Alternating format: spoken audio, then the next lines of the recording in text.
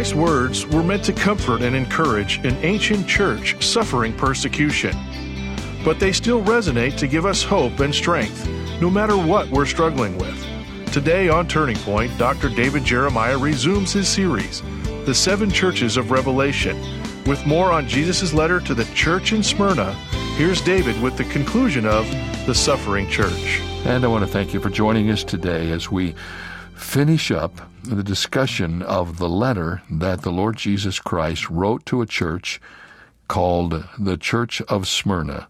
We've labeled it the Suffering Church, for it was a church that went through great times of persecution and suffering. During this month, we're making available to those who will send a gift to Turning Point a 463-page book that takes you into every one of the prophetic rooms and helps you understand what the Bible is saying about the future. This book is vital for today. There's never been a day when it's been more necessary and when it will be more helpful. All you have to do is request your copy when you send your gift to Turning Point today. Simply say, please send me the book of signs, and it will be sent to you as soon as we get your request. We need your help. We always do. We can't do this alone. We want to add value to your life as you share your resources and help us get the Word of God out around the world. And now this is part 2 of the Suffering Church. The scripture is Revelation 2, 8 through 11. Let's open our Bibles and study together.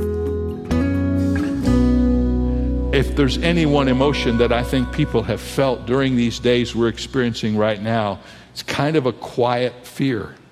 Where is this all going? What's going to happen? What's going to happen in our culture? What's going to happen in our economy? What's going to happen in our faith? And if we're not careful, we can allow our lives to be run by fear. And the Lord Jesus comes to us in the midst of our troubles and says to us, "Fear not, for I am with you." And someone has said, as you know, there are 365 fear nots in the Bible, one for every day of the year. I actually tried to count them and I came up a few short. So if you know where those are, I'd appreciate you telling me. But there's a lot of fear nots in the Bible, especially in connection with the Lord Jesus Christ. One of his great messages to us from his birth throughout his whole life is, if you have me, you don't have to be afraid, for I have overcome the world. If you're going through a lot of stuff, maybe you think I'm going to tell you to buck up and try harder and work harder. All I want to say to you is what Jesus said to the church in Smyrna. Don't be afraid. You don't have to fear what is happening, what may happen. Fear not. But notice, there's another word from the Lord Jesus that's even perhaps more important. He says in verse 10, be faithful until death. Now, there's some disagreement as to what this means. I mean, does this mean to be faithful until you're killed for your faithfulness? Or does it mean just to be faithful all through your life until you die a natural death? Really doesn't make any difference. The severity of the persecution at that time, I would be inclined to think that Jesus was saying, you may end up losing your life for your faith, but be faithful unto death. Because if you will notice a little bit later in this text, Jesus sees life from eternal perspective, and he wants us to learn how to do that as well. John Stott explains, we need to remember that faith and faithfulness are the same word in the Greek language. This is understandable because it is from faith that we get faithfulness. Trust in Christ and show ourselves to be trustworthy. Rely on Christ and we shall be reliable. Depend on Christ and we shall be dependable. Have faith in Christ and we shall be faithful. Faithful if necessary, even unto death. The way to lose fear is to gain faith. Christ surrounds these two commands with the reassuring words that place the times of suffering in eternal perspective. And even though this is a short letter, there are 5 things I want to tell you that we need to know about this letter that will help us not be afraid, but to live in faith. The opposite of fear is not courage for the believer. The opposite of fear for the believer is faith. Faith in God, faith in what God has said, faith in who God is, faith in what He has promised us. Now notice, these 5 things come right out of the text, so let me just give them to you quickly. First of all, the Lord wanted the believers in Smyrna to know that the reputation of Christ was better than the reputation of Rome. He says in verse 8, "These things say the first and the last, who was dead and came to life." Now remember, the description of Christ was chosen by the Lord from the vision of chapter 1. It was meant to disarm fear. In fact, in Revelation 1:17 we read, "When I saw him, I fell at his feet as dead, and he laid his right hand on me, saying to me, 'Do not be afraid, for I am the first and the last.'" Smyrna was a perfect church to be addressed like this. In her suffering and persecution, she needed to be encouraged by the one whose name transcended all the limitations of space and time. Christ was the first in the dawn of creation, and He will be the last at the end of creation. This claim to eternity is based on the resurrection of Christ from the dead, and the eyes of the church were fixed on the fact that Jesus Christ was still alive after they had done everything they could to Him. He was still the first and the last. What Jesus is saying is this: through all of the trial you have ever had, I am the beginning of it, and I shall be the end of it. And there shall be with you through all of this the one whose name is the first and the last. The citizens of Smyrna who fought against the believers and slandered them with false accusations and scorn stood in proud opposition to these simple, humble believers. After all, their city was the first of all Asia, and their culture was the last word.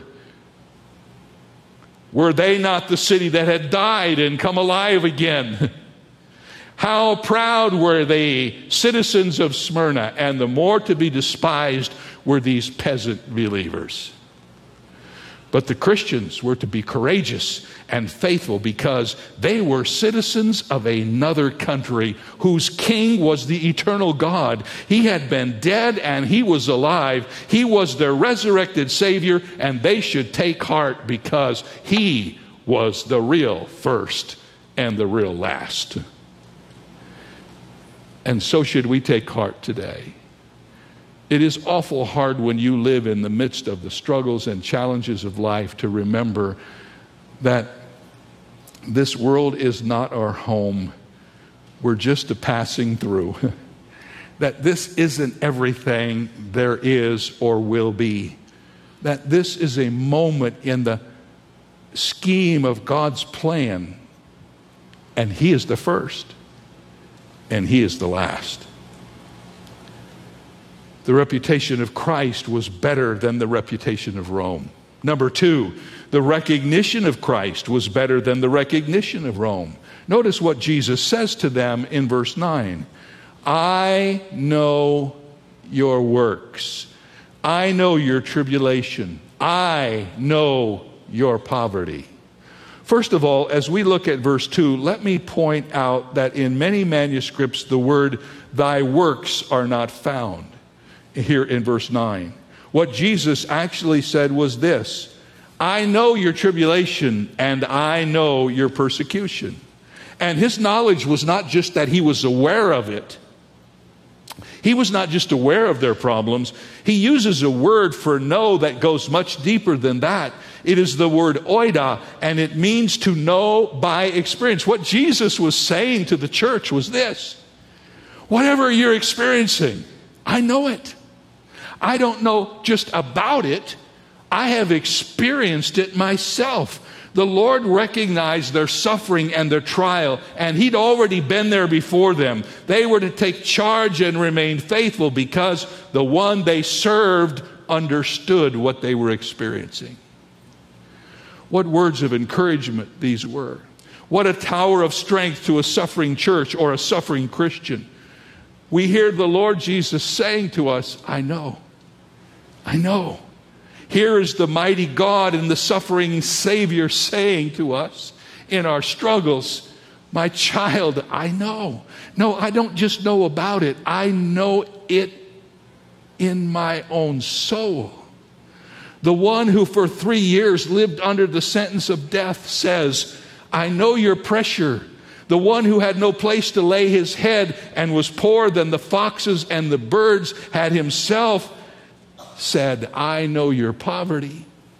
The one who was slandered and lied about and falsely accused and whipped and brutally beaten and hung upon a Roman cross, we hear him saying, I know your persecution. And we've learned this from the book of Hebrews, that we do not have a high priest who cannot sympathize with our weaknesses, but was in all points tempted as we are, yet without sin. You can almost hear the Lord as you pray to him and say, Lord, do you know what I'm going through? And you hear the Lord say, my child, I know. I don't know just about it. I've already been there. I've experienced it. One writer has said that Jesus took cognizance of every sorrow. His heart felt every pang. He counted every tear. The weight of oppression was fully known to him, and the wealth of his divine sympathy went out to his people.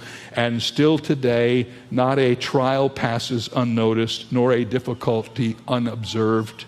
Our great shepherd knows every bruise sustained by his sheep and every suffering experienced by them. And because he too has passed through that suffering, he sympathizes with his own. One of our greatest needs in trouble is someone with whom to share it. We long to unburden ourselves to someone who understands. And now we hear Jesus Christ, the world's greatest confidant, saying to the suffering church, you can count on it. I know what you are experiencing. And there is no friend who can bring to us the peace and the relief that our Lord can bring. These believers were not recognized by anybody in the city of Smyrna. They were the outcasts of their culture. They were looked down upon and despised, hated, hunted, and berated. But they were known by Christ. His knowledge of them should fortify their courage and strengthen their resolve to be faithful. The reputation of Christ was better than the reputation of Rome. And the recognition of Christ was better than the recognition of Rome. But keep reading. The riches of Christ were better than the riches of Rome. Verse 9, but you are rich. These words were meant to strengthen the church. They were very poor, yet they were very rich. The Lord's values were very different from those of the Jews and the paganizers. Jesus commands us to lay up treasures for ourselves in heaven. And Paul says that true ministers of God would be sorrowful, yet always rejoicing, as poor and yet making many rich, as having nothing and yet possessing all things. Is that not true?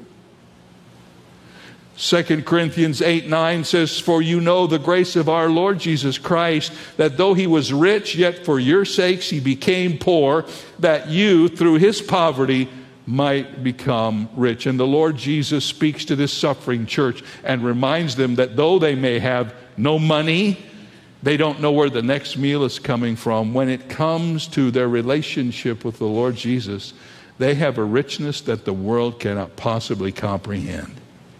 Perhaps these words are a good reminder and a good warning. Outward adversity of a church or a people or a person is not a proof of the central poverty or weakness. It is not always the wealthy church financially that is the rich church. The material wealth of members does not create the true riches of the church. How often it has been that some struggling company of believers fighting with poverty, contending for very existence, has been the truly rich and prosperous church. The Christians of Smyrna were to take heart and be faithful.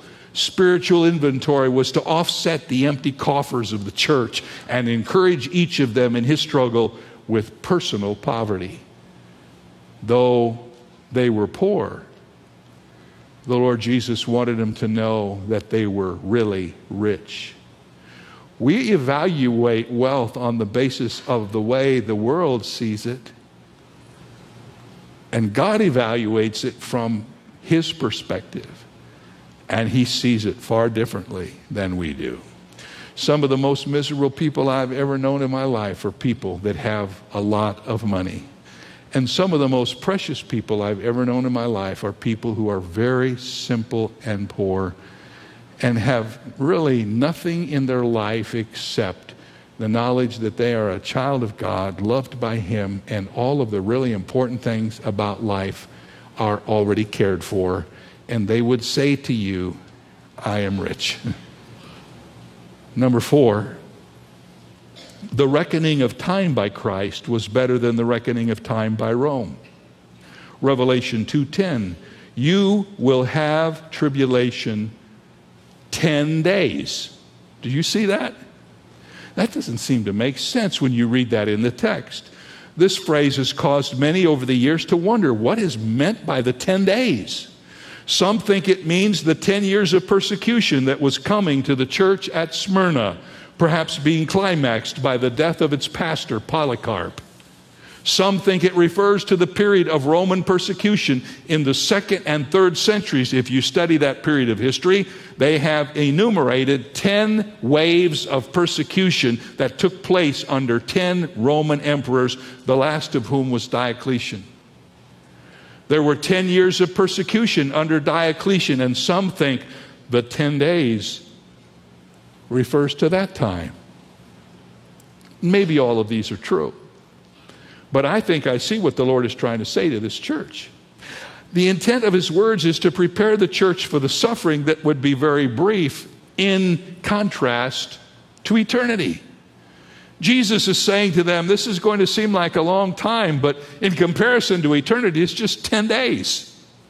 I remember the words of 2 Corinthians 4:17, for our light affliction, which is but for a moment, is working for us a far more exceeding and eternal weight of glory. The 10 days may seem like long and endless in the midst of pain and suspense, but it was a period that marked the shortness of the time of tribulation when it was looked at from the divine standpoint. God remains in control. He had set a limit to the ordeal. It was only for a restricted period, and the knowledge of its duration was an added reason for there to be steadfast and patient. You may think, Pastor, this that I'm working on right now, that I'm going through right now, it's never going to end. But I say to you, it is going to end. And God has every day numbered. He will not allow you to go through more than He will help you experience. And in the midst of it all, He is showing you the importance of eternity in comparison to the temporal issues we face in this life. To the believer in Smyrna, the clock was moving slowly.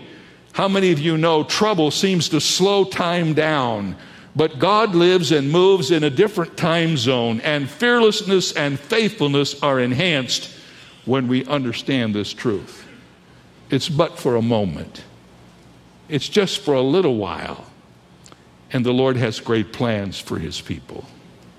Finally, the rewards of Christ were better than the rewards of Rome. Revelation 2:10 and 11. I will give you the crown of life, and he who overcomes shall not be hurt by the second death. The athletic games of the Roman Empire were a cause for much pride among its citizens.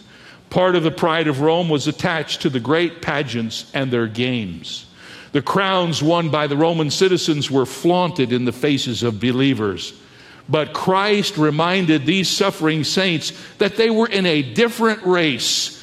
They would win a different crown. Their crown would be the crown of life, specifically reserved for those who were faithful unto death. You say, where is that found? James 1:12. Blessed is the man who endures testing, for when he has been approved, he will receive the crown of life which the Lord has promised to those who love Him. Those crowns, according to Revelation 4:10, when we receive them, are not for ourselves so that we may flaunt them throughout eternity. The Bible says in Revelation 4:10 that when we receive these crowns at the judgment seat of Christ, we are going to cast them at the feet of the Savior. This prize would be a great motivation to courage and faithfulness in times of trial. The crown is the positive reward. But notice the 11th verse of the 2nd chapter. There's kind of a negative reward, if you will. Revelation 2:11, he who overcomes shall not be hurt by the second death. The original language here is very strong. It says literally, he shall in no wise, on no account, be hurt of the second death. The first death is a shadow of the second death, and it is the first death that seems so dreadful to us. So will the second death. Christ reminded the believers of a tremendous fact. The world lives to die, but the believer dies to live. The Christian church in Smyrna had nothing to fear from martyrdom. No matter how cruel the torture, the Romans could never separate them from God. Separation from God is the second death, and the separation of the soul from the body is the first death. If Christ tarries in his coming, all who are alive will experience the first death, but those who have put their trust in Christ will never, ever, ever experience the second death. The simple truth is wrapped up in this little slogan: if you were born once, you will die twice, but if you've been born twice, you only have to die once.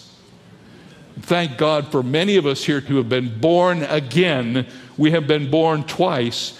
We may have to go through physical death, but on the promise of the Word of God, we shall never, ever experience spiritual death, the second death. You say, well, what does that have to do with these believers? These believers realized that many of them would give their lives for their faith. And the Lord Jesus reminded them that's nothing to fear. In fact, Luke chapter 12 says it this way: do not be afraid of those who will kill the body, and after that have no more that they can do. But I will show you whom you should fear. Fear him who after he has killed has power to cast into hell. Yes, I say to you, fear him. And Jesus said to the believers in Smyrna, you don't have to fear him. You don't have to fear the second death. Because of your faith in Jesus Christ, they may take your life through some of those terrible persecutions I mentioned earlier, but they can't take from you the one thing that matters ultimately, and that's your eternal relationship with Almighty God. Some of you are in the fellowship of suffering with him now, not unto death, at least not that we know of. You may think it's unto death. It usually feels like it's unto death. But I want to encourage you with these two words we have heard from our Lord: be fearless and be faithful. And remember, God has it all in control. Amen. Amen. Amen. Someone out there is listening to this program and you're going through a time of suffering. Here is a letter from the Lord Jesus, written to an ancient church, and yet written to your heart as well. Be fearless and be faithful. God is with you. Well, friends, we've had a great week studying these truths. We're going to take a break for the weekend. During this weekend, you'll be able to find us on television in your community. We'll be teaching from the Word of God. You can enjoy, if you have the full-length program, you'll enjoy the music and the worship and the teaching of God's truth. We also have a weekend radio program that's carried on many of the stations, perhaps the one you're listening to right now. And then we'll be back on Monday. Friends, we want to encourage you to get to church this weekend. I've been harping on that a little bit because some of our brothers and sisters who kind of dropped out of church because of COVID are alive and well and doing fine and don't even have a lot of the disease in their community, but they're just sort of lagging getting back to church, and you need to get to church. And that's the instruction of the Word of God, not to forsake yourselves from the assembling together with other believers. And we're going to do that, and we'll see you on Monday with the next edition of Turning Point.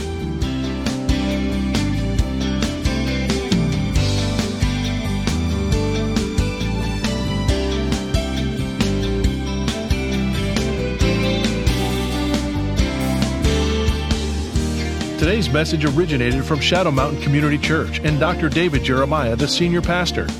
If this ministry is an encouragement to you, please let us know by writing to Turning Point for God of Canada, P.O. Box 18098, Delta, BC, V4L2M4. Visiting our website at davidjeremiah.ca/radio or calling 800-946-4300. Ask for your copy of David's book, The Book of Signs, 31 Undeniable Prophecies of the Apocalypse. It's yours for a gift of any amount. You can also download the free Turning Point mobile app for your favorite smart devices or search in your app store for the keywords Turning Point Ministries and instantly access our content. Visit davidjeremiah.ca/radio for details. This is David Michael Jeremiah. Join us Monday as we continue the 7 churches of Revelation here on Turning Point with Dr. David Jeremiah.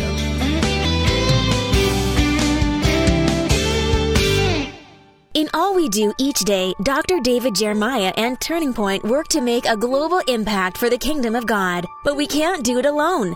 That's where Bible Strong Partners come in. These loyal monthly supporters form the foundation of Turning Point, allowing Dr. Jeremiah to teach the whole counsel of God. Partnering with Turning Point enables you to share in the eternal impact of this ministry, leading people to Christ through our media and printed resources, multiplying Bible teaching broadcasts, presenting the gospel around the globe, and strengthening the saints. In appreciation for your partnership, Turning Point wants to provide you with exclusive monthly resources and study guides, member-only communications, an on-demand library of study content, and so much more. Are you ready to see what the Lord will do? Let's expect to change the world together.